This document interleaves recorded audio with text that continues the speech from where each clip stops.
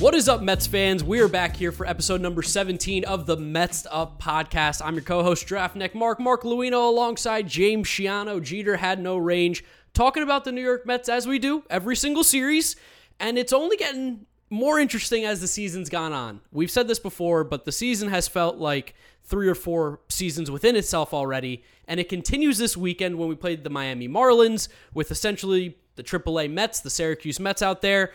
Started off great, and as the games went on, more and more, we realized that this team is going to be in a lot of trouble with the current roster that we have out there. Shockingly, a AAA team struggles to play even against some of the worst Major League Baseball teams. It's almost like, AAA is for worse players. But we're going to talk about everything, all the games in depth as we always do.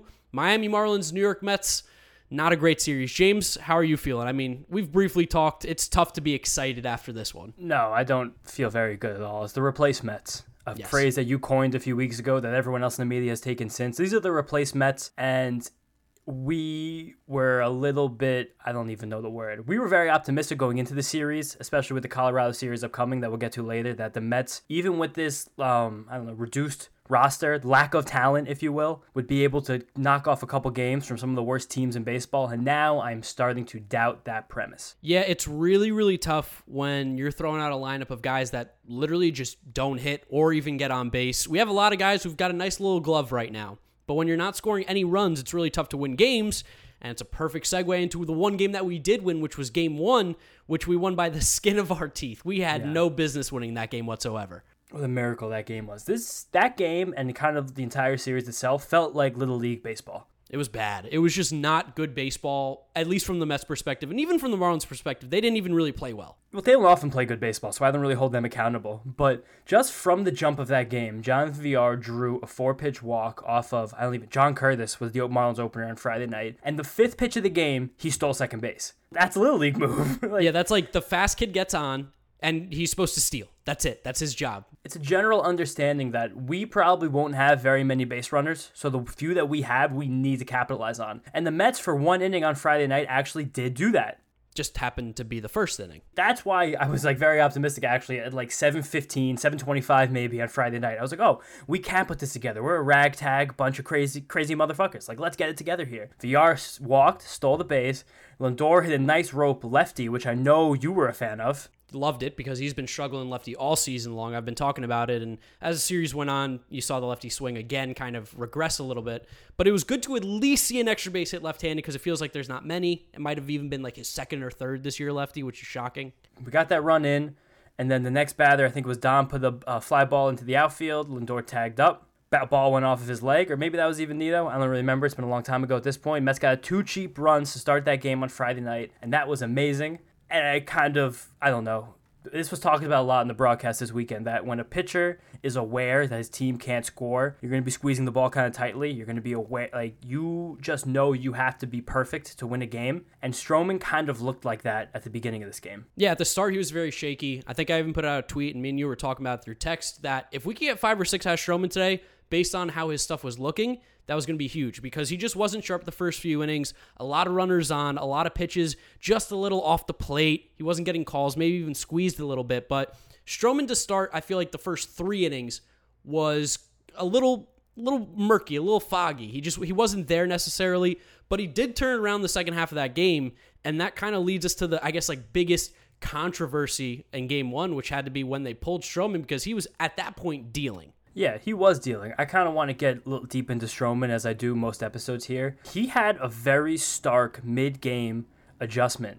Something that we've seen the Mets come into games with game plans this year, have different repertoires for different opponents in different situations. That seems to be Hefner's biggest thing that he does with these guys is really, really stringent, particular game plans, which I like, and it seems to be working extremely well for basically every pitcher on the staff. But Stroman made a mid-game adjustment.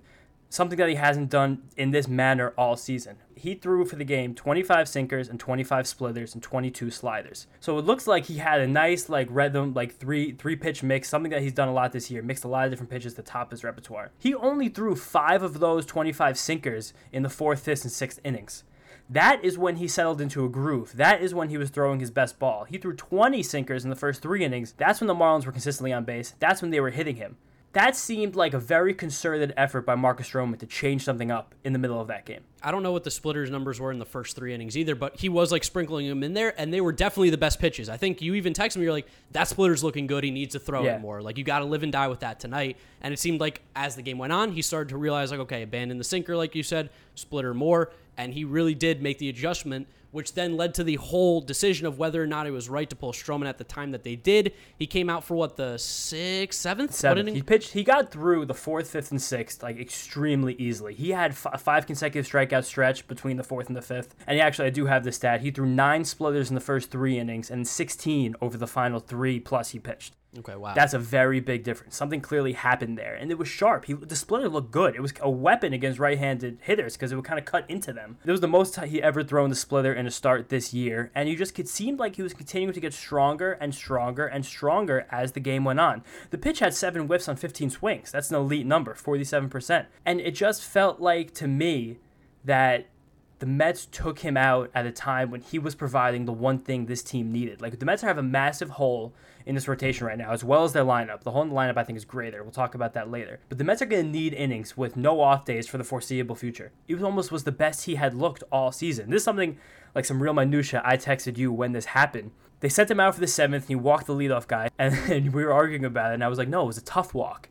That was a tough walk. Like, a couple pitches were fouled off. He had everything working. Like, he just kind of lost a battle. If he had came out and walked the guy in a couple high fastballs, a couple splitters in the dirt that didn't execute, sure, I would say take him out. He doesn't have it. But it looked like he still had it. Personally, I would have kept Marcus Stroman in there. So my whole reasoning for taking Stroman out is I think that, like, technically it was the right baseball move. I think if you're, like, really breaking it down, I think Luis Rojas on paper made the right decision. Statistically, whatever the numbers are, I think he went with that. And I was okay with it because Stroman did struggle early in the game. And I feel like as much as we needed the innings badly, we had a chance to really lock up a game there. We had, a 3-1 lead, I think, going into it. And we did go to Miguel Castro. It's not like we went to Jacob Barnes or Gesellman or one of these other guys. We went to one of our lockdown dudes, and Castro really only made one bad pitch, and it was to Garrett Cooper, who gave up that home run. So in my eyes, I said, whether Stroman or Castro gave up a home run there, if anything went bad, people were going to blame Rojas. And I feel like that was a tough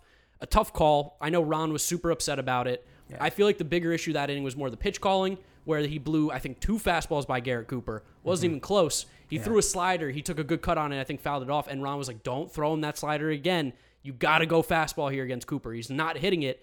Cooper went yard on the next slider because it hung, which we saw Cooper also do, I think, in Game 2 against Drew Smith. Yep. You got to throw fastballs at this guy, it seems like, as well. He's sitting the slow stuff, and he's going to crush it when it hangs. But that's getting a little bit ahead of ourselves. I see both sides of the story.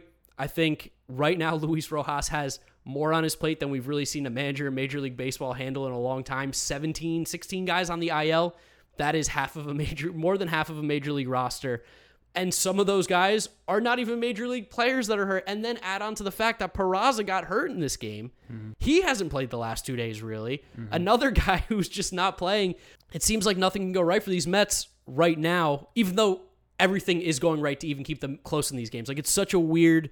Is paradox even the right word? Like... Yeah, it's a kind of a paradox, like a juxtaposition of luck, where the Mets have really bad, like, long-term luck, but everything in-game seems to be generally lucky. And I do agree with you that decision by Rojas wasn't bad. It's just not what I would have done. Like, we are talking about this much more amicably than the people on Twitter who thought that Luis Rojas should be, like, his head should be on stake for taking out Marcus Stroman. But Castro and May also have been hot and cold for the last weekish. They haven't been the same guys they were in April. But both sides of this argument have merit. And I think that's the point that most Met fans need to understand. What Rojas did wasn't, like, deplorable. This wasn't Kevin Cash in the World Series. I was just about to bring that up. Everybody's comparing it to. It's crazy. It's not close. That. Not even isn't close. That. And even that, I will say, go on my diatribe right here, that wasn't even the necessarily worst decision I've ever seen. Like, that's process. Whatever. Happens.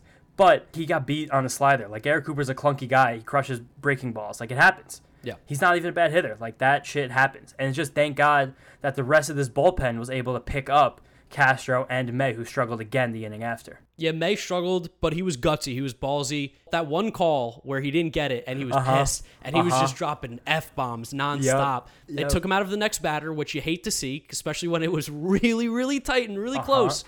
But then he dialed it up for, was it Brian Anderson? Did he strike out? Who did he strike out? I don't even remember. But he dialed it up for that strikeout to end the inning or whatever it was. And then he got into the dugout and he was still hot. He was still screaming. He gave us a, like, let's fucking go, which I love to see the emotion, especially because that felt like, that was like, all right, we got to wake up a little bit. Definitely. And then he was even in the dugout talking to Hefner and Nito, like in the eighth, about like, where the fuck did those miss? Like, he was so stuck on that one pitch, ended up not burning us really. But yeah, no. he's a little off. It didn't burn, especially because we got a call back in game 2 that helped us a lot at the time. But you never wanted to say shit about the umpire, but Tim Timmons was awful on Friday night. Horrifically bad. One of the worst rated umpires this year, and the MLB Twitter umpire rater, which is a great account. I was about to look it up. Do we have a score? If not, keep talking and I'll find his umpire score. As we're going through this, before we get into the chaos and the fever dream that was the extra innings on Friday night, I do want to touch on Nito because you brought him up. He had a fucking crazy game on Friday night where he laced a ribby double at some point. I think it was in the 5th or the 6th inning. He's the only guy driving anybody in. Yep. He had a couple deep flies. He had a deep ground ball that Garrett Cooper made a very nice diving stop into the line. And later in the game, like 7th, 8th inning, when the Mets were trying to get something together, he was doing great at the plate, as he's been doing. But also, he seemed to take the game into his own with runners on the base paths, which I haven't seen a Mets catcher do ever. Like since Paul Lo Duca. I don't even know. Lo Duca didn't even have an arm like that. It's Paul Lo Duca, the rabid gambler. Yeah. But Tomas Nito threw 2 runners out trying to steal, and he was making snap throws to every single base for the entire game. He made that crazy throw late in the game where VR wasn't even covering. Yeah, no, and thank God he wasn't, because if he would have, the ball would have gone to the outfield. The Mets would have lost. But yeah. I've never seen a catcher in a game make a snap throw to first, second, and third, ever. No. Ever. I've never seen that. And that's one of the signs of Nito being confident, that he's coming into his own, which we talked about. That's a good thing. That's also a sign that certain guys in his team may be trying to do too much, which I think we saw a little bit from May also, as he put himself into trouble and got himself out of it, which is like my favorite reliever pastime. Yes. It's just something to monitor, that these guys don't try to get outside of themselves to will this team to victories. So Tim Timmons had a 94% overall accuracy score, which is actually average. But inside the strike zone, he missed 87, or he was only accurate 87% of the time. He was great at calling balls. He was not particularly great at calling strikes, which is bad. That's bad. You have to call strikes. But, the runs were in favor of Miami, technically by like half a run, whatever you want to take. The most egregious call was 8th inning, May to Duvall, 2 outs, 3-2 count. He didn't cost us the game, but he just wasn't very good. Yeah, and you don't want to talk shit about the umpires. That's loser mentality. You got to play the game. Whatever, it happened. Not a big deal. No. And then you talked about Nito being great, taking control, guys trying to do a little bit too much. We even saw it. Well, I guess we'll just go to the extras now, because this is kind of, we talked about it too. The Mets are at the point now when a game's close, we have to go to extras. We need it. Yes. Because if we're losing, we got to play for extras because we got a guy run scoring position. Yep. And even then, we still might not score him. Yep. I think it's 83% of the time you start an inning with a guy in first and third, you're going to score a run. The Mets did it every inning in the extras and only scored in one of them. It is almost statistically impossible. Be as bad as they were that night, still got the win. Dude, truthfully, how long would this game have gone if not for the extra inning rule? Oh, we would have been still watching today, possibly. Like, literally, the 39th inning would have happened this afternoon. Yeah, that extra inning rule was a blessing in disguise for us that night because, oh, boy, it was... I mean, it wasn't. Like, because we couldn't capitalize. Yeah, hard-pressed to find runs. Luckily, we had the bench mob, the replace Mets step up. Jake Hager gets his first hit ever in Major League Baseball. The Mets then DFA him the next day. Thanks for playing. Jonesh Fargas comes up with a big hit. Khalil Lee comes up with a big hit. Who else? Wilfredo Tovar, I think, had like that little chopper or whatever. The Hager-Tovar hits were innings where we did not score. Oh, was that? No, I thought Hager was the inning we did score. No. 10th, 11th, we did not score until the 12th. Okay. The 12th inning was the one where it was Joneshwi and Khalil Lee got the big hits. Yes, okay, so Hager and Tovar. But you're forgetting, I believe it was the 10th, or maybe the 11th, because the whole thing was a fever dream, like I said before. But Jonathan Villar getting picked off at third base. Oh my God, I forgot about that. That was terrible. Yes. That is Jonathan Villar. Like, we've had the good Jonathan Villar most of this year. The aggressive base running, the heads-up plays. Like, that's what Jonathan Villar does. But that's all because he pretends that he's wearing an invisible cloak when he's on the base paths. He thinks that nobody can see him. He was taking a lead off third base like 25 feet at least.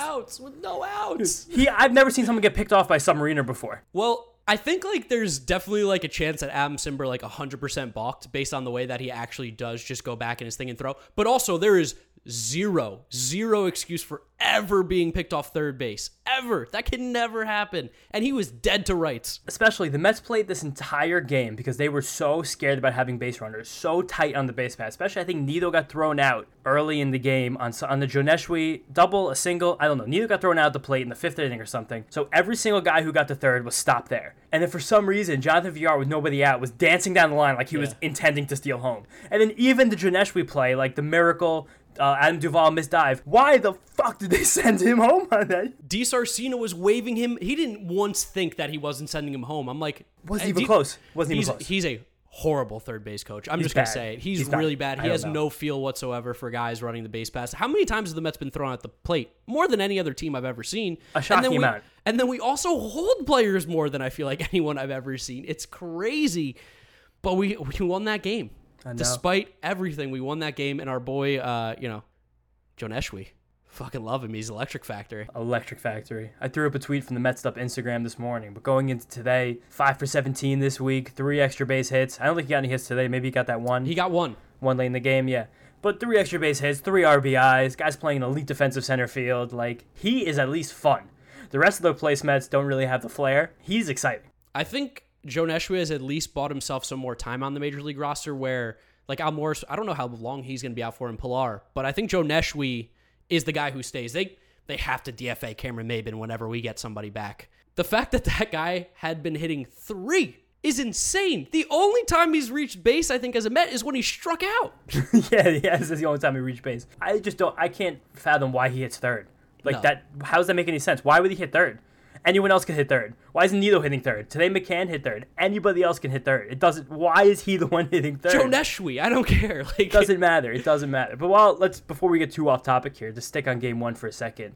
Huge ups to Drew Smith and Edwin Diaz. Those guys just nutted up in extra innings, kept runs off the board. It is so hard to keep runs off the board in this extra innings when you're not a AAA team like the Mets. Yeah. The Marlins have a Major League Baseball team. They have a competent lineup mostly. Every guy in the team is a baseball player.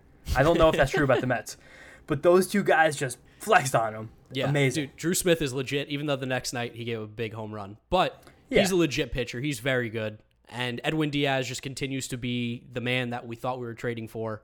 He's lights out. Dude, it's all about his vigor and the energy. He just needs vibes. He needs trumpets. And luckily the Pachanga Band or whatever it's called out there, thank you for playing the trumpets. I'm telling you right now, the inclusion of that band in Marlins Park is going to change the trajectory of that franchise. It's electric. What an idea that was for them. As the tension mounts and those guys just that's fun. That's good stuff. And you know what it reminds me of a lot of?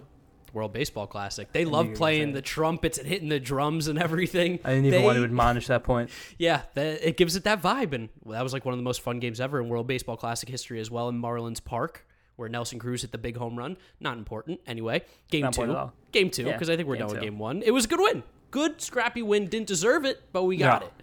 We're not going to deserve anything in the near future, so we got to get things we don't deserve. Yes, and we got one. The Mets usually lose those games. We won that one. Yeah. Game 2, I'm laughing at your note. It just says this is just all a sick joke.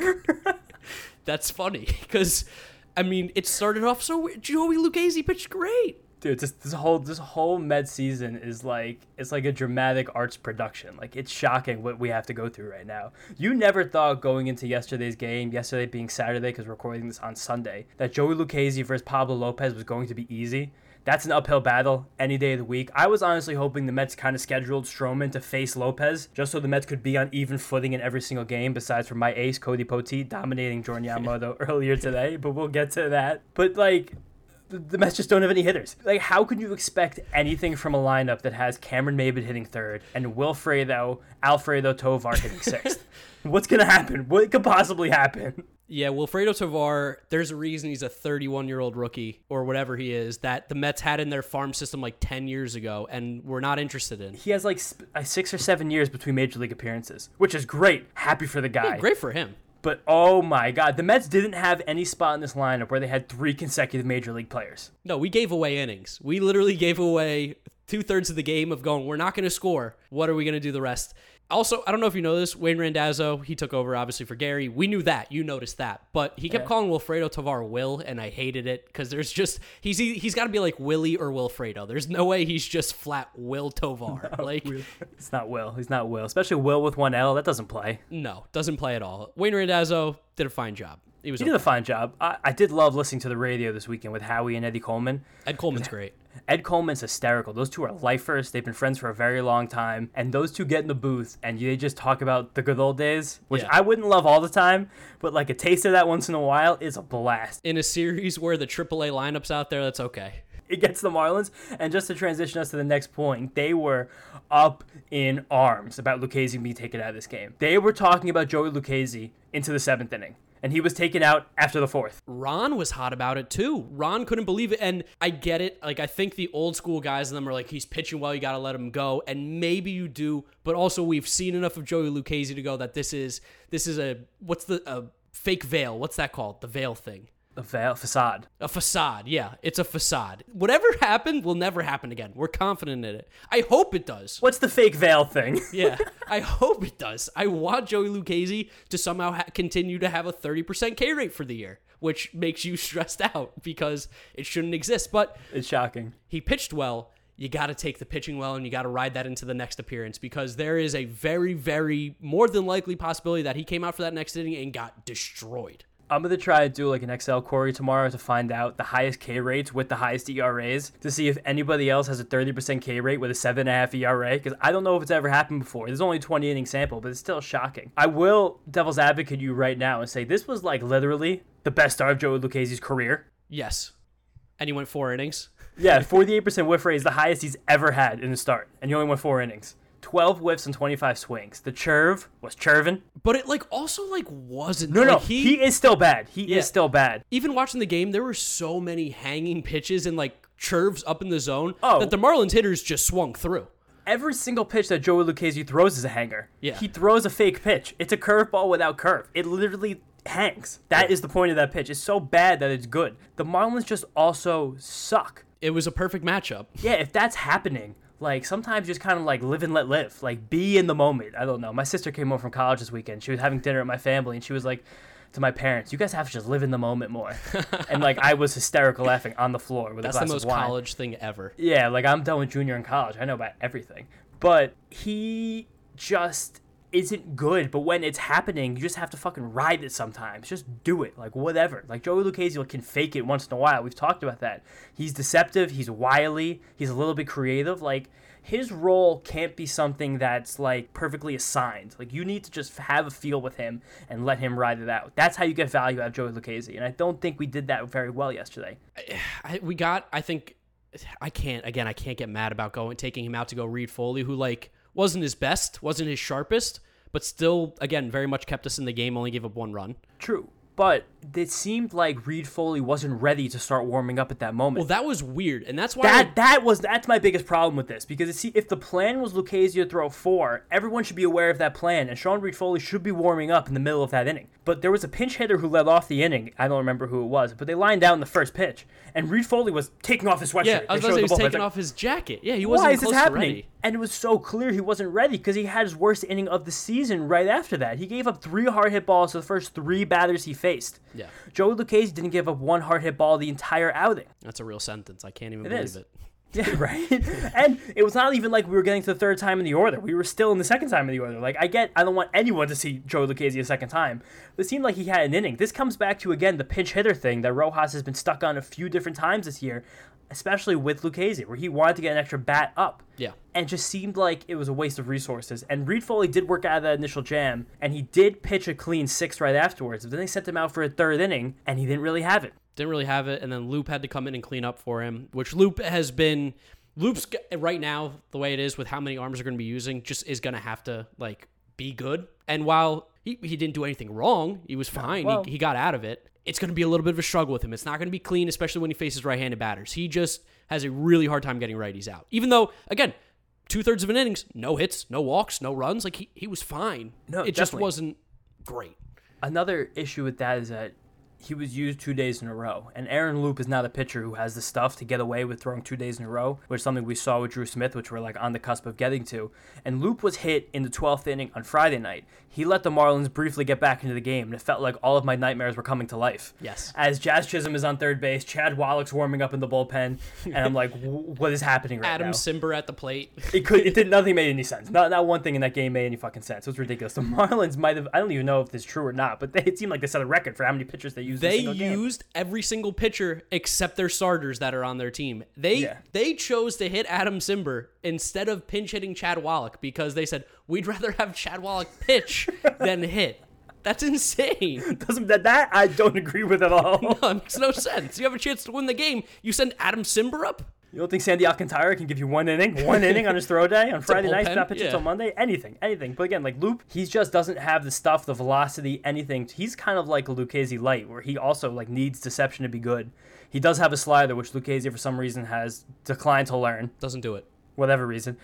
They flashed his career stats against Dickerson. Dickerson annihilated him. Owned him. Crushed him. He hit like 350 with like 6 homers. That's not a home run hitting guy. And he did get him out, but he hit a deep enough fly ball to where Maben did make a nice throw of the plate, but it was just a bang bang. And Anderson, even though Nido did drop that ball, he seemed like he still would have been safe. Yeah, it was very close. Very, very close. And I can't blame anybody on that. No. But then Miguel Castro came in, game 2, did well. Electric. He was back to like the Castro we saw last month. Throwing 101 in what he was doing. It was sick. But then Drew Smith came in and we get to finally talk about it. Back-to-back days for Drew might be tough, but also you probably had to go to him. Familia would have been the only other guy I think you could have realistically gone to. Familia threw a lot of pitches Friday, more than Smith. Yeah. Which is crazy because Smith started his inning with a guy in second base, and Familia just got one there organically. Yeah, well, that's Jerry Familia. He didn't even pitch well or pitch poorly the other night. He just gives up cheap hits. He just pitches. Pitches. I don't know what happened. But, Drew Smith gave up the home run on a hanging slider to Garrett Cooper. It was, as soon as it came out of his hand, he went, oh, boy. Like, that's just not it.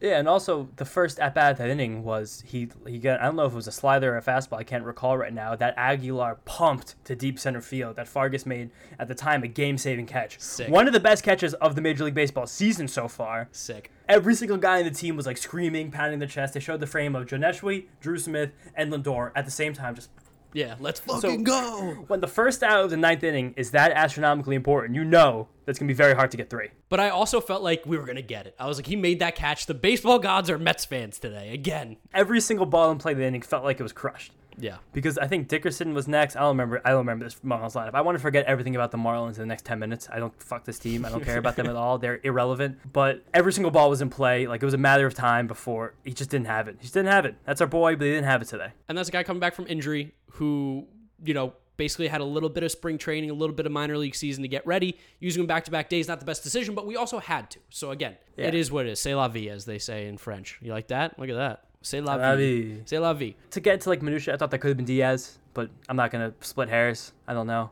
I think they wanted to save him for the 10th again, but I'm a whatever. firm believer if you don't use your closer on the road tied in the 9th inning. So I'm a okay firm with believer that. in the fact that this Mets team right now is in a universe that doesn't exist for anything else in baseball history. True. So That's we true. just have to do things differently to try and win games. Like watching the game with my dad Friday night, he didn't want to see, I think it was Diaz in the 10th because he wanted to save him for a safe situation. I said, how in the world are we going to reach an 11th in a tie game with a guy in second base? We have to throw him. This is a save because we need to like extend our lives. There's only like one team slightly comparable, I guess, to it, and it's like the Angels, but the Angels also stink. So like they're not good. They just lost Trout and a couple of guys, but they're just not good. Where like this Mets team is good. Oh, boo-hoo. They still have Shohei Ohtani, the MVP of the league. Wah, Anthony the Rendon. Angels. Oh no. Yeah. Jared Walsh. I can't build a team with the best players in the league. Wah. Yeah. So game Fuck 2 was the Angels. I Game hate 2 the was Angels. Oh my god. Game 2 was tough. The Angels are a joke franchise. The Angels, to just go into tangent for a second, have literally the 2 best players in the American League. I'll say that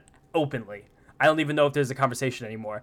And they can't put a winning team on the field with money. They have money. It's funny how they refuse to get pitching. Refuse. They're like, Alex Cobb, Jose Quintana, those are our boys. Let's get them. Like, it's awful. Really quick before we go into Game 3, I want to give Dom some credit. He got a clutch single in the 8th that the Mets really needed. It went away because we lost the game in the 9th, but the Mets need the major league players on this team right now who are just Jonathan Villar, Dom Smith, and Francisco Lindor to step up, and Dom did it for a moment, even though he hasn't really overall. And that takes us to game 3. Takes us to game 3, and I'm going to get it started off by talking about Lindor and Dom. Lindor up until game 3 had a fine series. Wasn't necessarily good yet, but it was fine.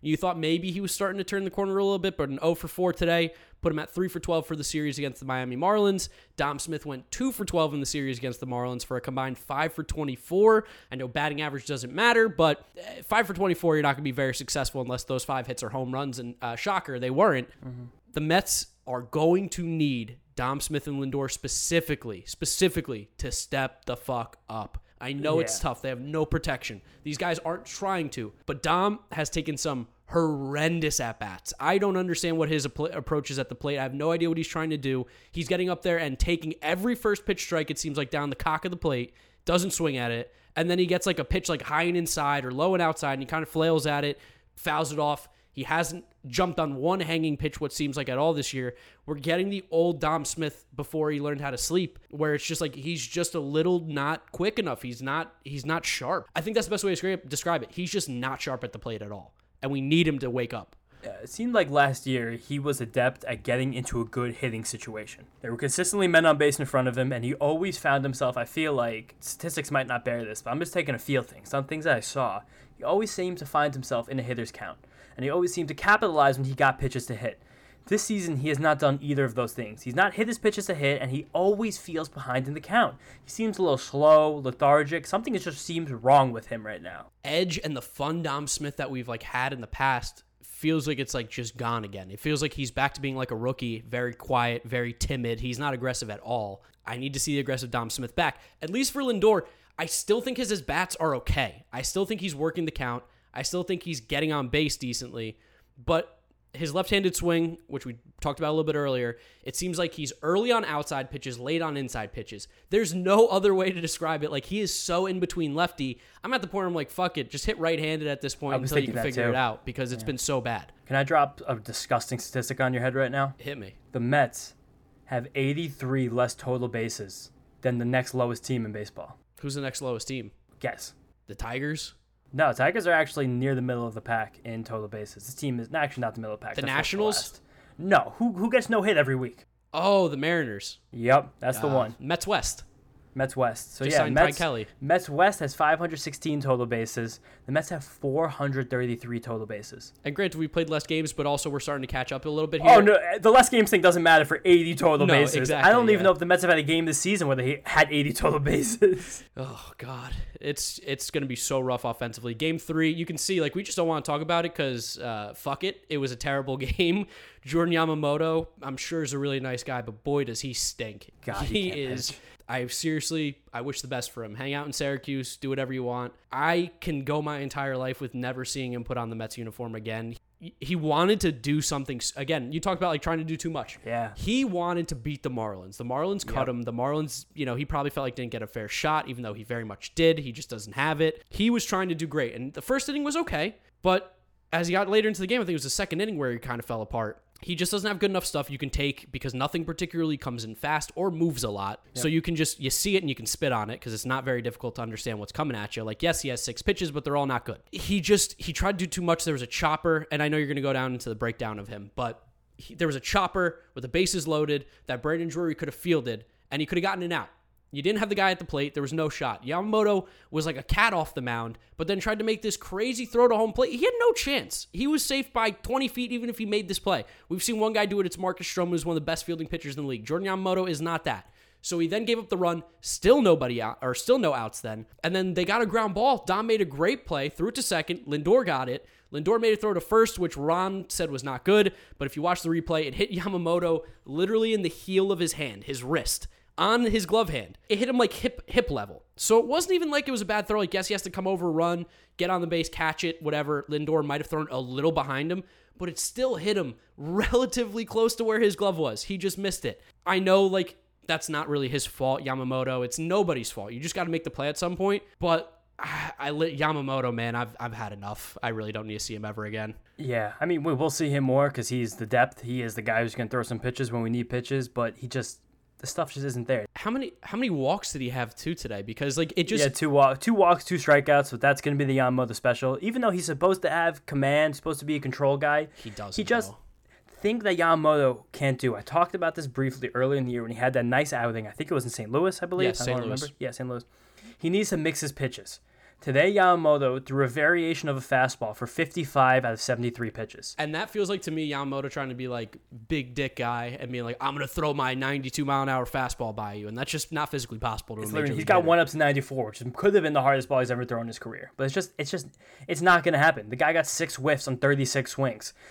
36 swings on 73 pitches is nuts. That's crazy. That means That's they're a very high number. They're keened in. They're like, this pitch, I want to hit it. It's fat. And I bet they did want to hit it because they know the guy well. They're completely aware that he's an avid meatball lover. I don't know if he eats that down Little Italy. Jordan Yamamoto seems to be a big fan of the meatball. He's just not good. And I don't really want to shit on the guy too much more because I feel bad. I feel like his wife made a tweet like, Mets fans being assholes. That's not cool. Don't come at the wife. Don't come at the guy personally. You can objectively say he stinks as a player without being like, I fucking hope, this happens and all this kind of stuff. Like, take it easy. Even with Yamamoto pitching a flawless game, we probably still don't win this game. We scored one run against Cody Poteet, who, again, didn't look terrible, but it's still Cody Poteet. John Curtis and Anthony Bender, I think, who pitched in like the Frontier League last year or wherever the hell he came from. There's no reason that like an actual Major League Baseball team only scores one run. But this team, I get it. Bender's kind of nice. Bender was my runner-up for Marlin to watch, if I'm being honest with you. I kind of like Anthony Bender. He's got stuff. And Poteet looked fine, like 26-year-old rookie who's been bouncing around. He was a mid or late round draft pick. He gets up to 95, mixes 4 pitches. Like, that'll play most of the time in the National League. Like, he's not bad. I don't think he's good. He shouldn't be. He's not going to shut down the Braves. He's not going to shut down a healthy the Mets. Padres. No, the Mets team at full strength. But the bigger issue here, and we could talk more about this game, but there's just some things I have to say about the team. I don't know how this is getting better anytime soon. Yeah, I don't know. Especially like JD got scratched today in Syracuse for a stiff neck because I guess they didn't give him good enough pillows because fuck the Mets. Why not? Nimmo talked about nerve damage in his finger. We don't know what's going on with Alonso. No word on McNeil or Conforto. Nothing. No, but they gave word today that the word is no word. Yeah, cool. Sick. It has only been a week since those two guys, which is crazy. It's only been a week. Those two guys both strained their hamstrings because McNeil had a cramp, and we're not gonna rest him. We gotta get him some at bats still. With this, how stupid that was. He's probably back right now if he just went to DL when IL and immediately happened.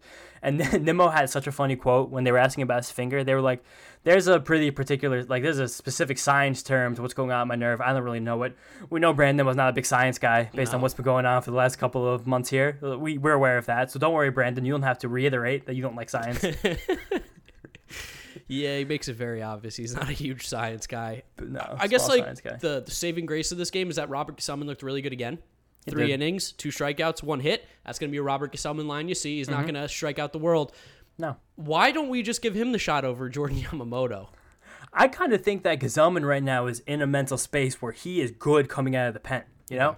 So I don't really want to screw up his routine and bring him out to start the game. Because I feel like he has a mode right now. He's another bad body language guy where things go poorly. Sometimes he's been known to like scoff or like sink his shoulders a little bit. But the guy like gets off contact, he's getting some whiffs, like he got that sinker up to almost 96 miles an hour today. Same with the fastball. That's nice. That plays with Gesellman. If Gesellman can do that for a couple innings at a time, he is valuable. We can use that. And I wish these innings would have gone to Thomas Szapucki, where it seems like now at this point he probably tested positive for COVID.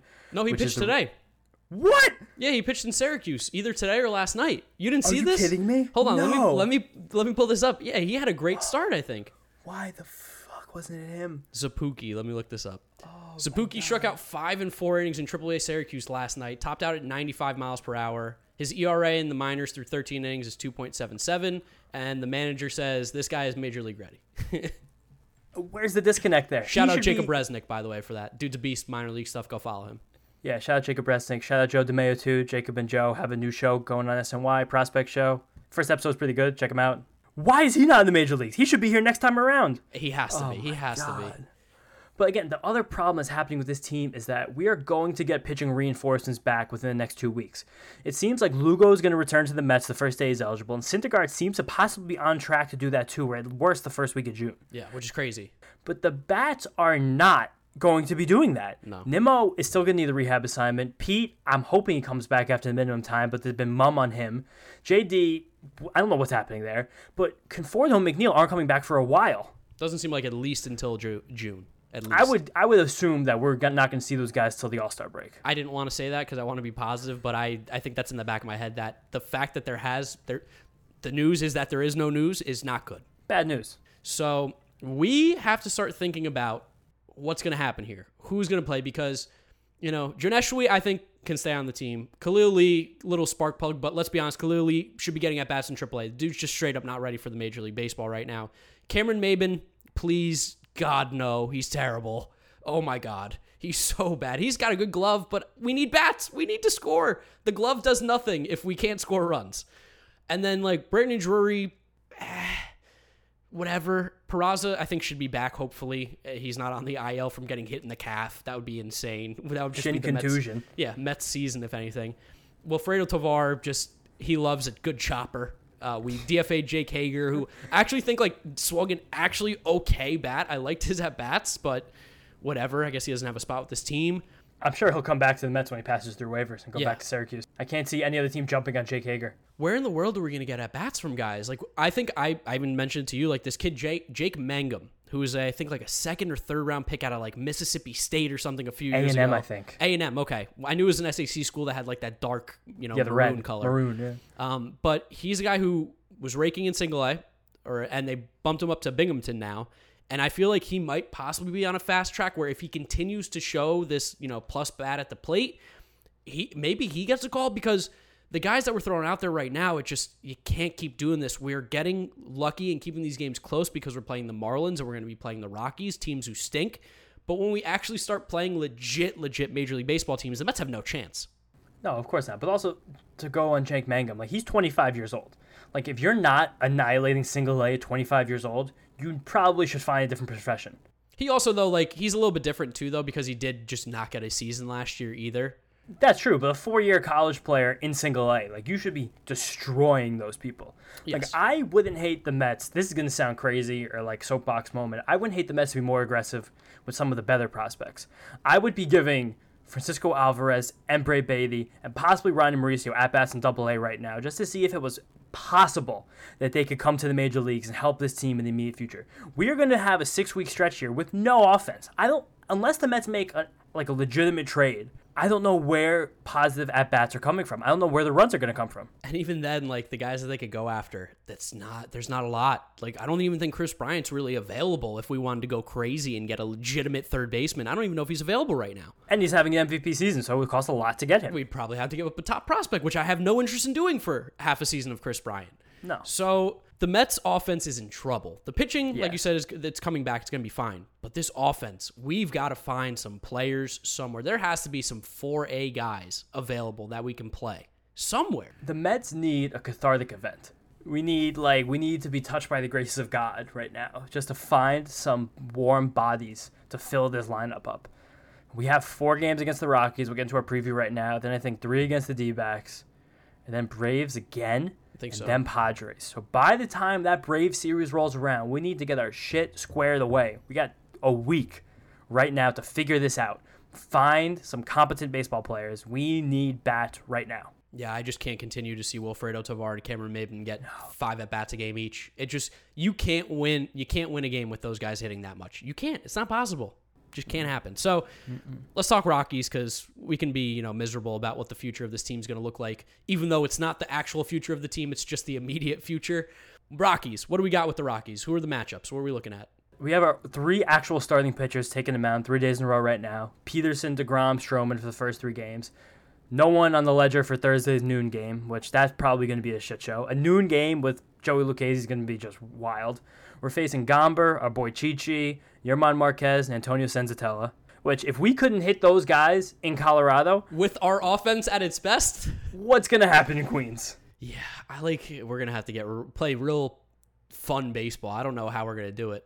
The one calling card with the Rockies, something we can hang our hats on. They have 2 wins on the road all season. They're 2-17 outside the Coors Field, which even for them, that's deplorably bad. The Rockies' home road splits are even funnier this year than most years past. going back, the Rockies have always had crazy splits. They've always had decent offensive teams. Like, this is the first year in 10 years they haven't actually had an offense that people could be like, oh, that's a good offense. Maybe that can hold the Rockies up to a 500 ball club. Not true. The Rockies have the lowest road OPS in baseball by a lot. It's in the 500s. Oh.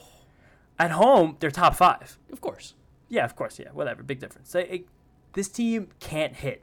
So we need our best 3 pitchers to hold them down. Of course, we're doing the same thing that we said we shouldn't do and putting a lot. Oh, actually, I was wrong. We have Atlanta and then the Diamondbacks. Oh, crap. We have Atlanta next weekend. Oh, my God. That's not good. That's not good.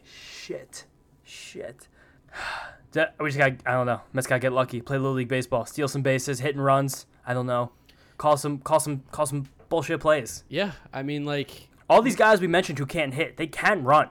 If we get base runners, guys like Maben, Tovar, Fargas, we got VR, Lindor, these guys have to be active on the base paths. We need to do the little things right to win these games. Scratch off a couple runs and keep this awful Rockies offense at bay. It makes it even crazier that we beat the Braves. It makes it even crazier because they're actually playing good baseball now. They're going to probably get hot about now. Definitely. But scored 20 runs the other day. Yeah, these next few weeks are going to be really, really tough. Mets fans, you got to stay strong. You got to understand this is not the New York Mets team that it's supposed to be. Because on Twitter, I'm seeing a lot of people like, this team's running out of time. And jumping off buildings. Yeah, ready to, kamikaze. Like, it's just, you can't possibly look at this lineup and think that this is indicative of what the team is going to be all season. We're going to get our guys back at some point. They're going to be back. It's right now, it's damage control. We have to stay as close to 500 as we physically can and keep it somewhat close. And then once the guys get back, we get the reinforcements, we are going to be more than fine. We've talked about this. We've seen the team when healthy. It's good. But when this team is as unhealthy as it is, 16, 17 guys on the IL, it's just not possible. And I think you even alluded to it in a previous episode. This is also a thing that BVW did. This is a direct correlation to the guys that he got out of our organization that would be used right now. Like, how great would it be to have like a Blake Taylor, a Kevin Smith, or like some of the guys that we trade for like Keon Broxton? Like, just some of these guys who would have been these 4A players now are gone because we traded for guys that are no longer even on this roster. Could you imagine if that guy whose last name rhymes with Smelnick could come up right now? Yeah. Smelnick? Although he's been a little ice cold this year to start, but he's still a great player. Where's Ryan Cordell? Where's Ryan Cordell? Ryan Cordell? That's a good question. Can we give him a friggin' call? God, even like Heredia, who I was like, we should just bring him back for free in the offseason. They're actually playing good baseball for the Atlanta Braves. Where's your boy Adam Engel? Can we give him a call? Is he still on the team? I think he's actually injured in the White Sox right now. Fits in with the Mets. I love the quadruple A guys. I've been looking up quadruple A guys my entire life because I was used to the Mets only signing quadruple A's with the Wilpons. That's my forte. That's where I find talent. We need some quadruple A's right now to find a role with this team. Real thing. I think this will be the last thing we talk about before we go. Is Yasiel Puig, you think, a legitimate option? If I was the GM, I'd say yes. The guy seems to be in shape. He seems to be continuing to work out and hit. It doesn't seem like the Mets have any desire to bring him in. It would probably be a media firestorm given what's going on with the Mets this offseason and what he does otherwise, like just his accusations. Yep. I think, though, that the Mets really need an outfielder almost more than they need an infielder, which is shocking because they need both really badly. But we just don't have any reinforcements coming for a while, and I think that he could be useful. Could be as useful. Crazy that is to say. Yeah, it's going to be tough. Lindor, Dom Smith have to step up. Nito stepped up. Those guys need to be better if this Mets team wants a chance because I don't know where we're finding offense from otherwise. So I have no idea. These next few weeks are going to be tough, but lucky for you guys, you get to listen to us after every series. Oh my God, I realized I didn't plug the Twitter, the Instagram, Spotify, Apple Podcasts earlier. We got right into content today. We were jumping. I was jumping, but I'll do it now since we're wrapping up the episode here. Follow us on Twitter and Instagram, Metsed Up. You can find us on YouTube. There should be a video, I think. I'm going to try for this episode. I'm actually going home this weekend. But Messed Up on YouTube as well. You can listen to us on Spotify, Apple Podcasts, Google Podcasts, anywhere you can listen to them. You guys have been showing us amazing support. The numbers keep going up and up, so thank you so much. James, any final remarks here before we sign off? Just thank you all listeners. We've gotten some good engagement this weekend through Twitter, Instagram, YouTube comments have been fun. Some funny stuff on there, so you guys keep it coming. But just, Mets going to play some Little League Baseball. I got to scratch them out. Hang with us. Hang with the Mets. It's going to be a long season. It's only going to be getting a little bit longer. But thank you guys for listening to episode number 17 of the Mets Up Podcast. And we'll catch you next time after the Rockies series. Bye. Thanks for listening.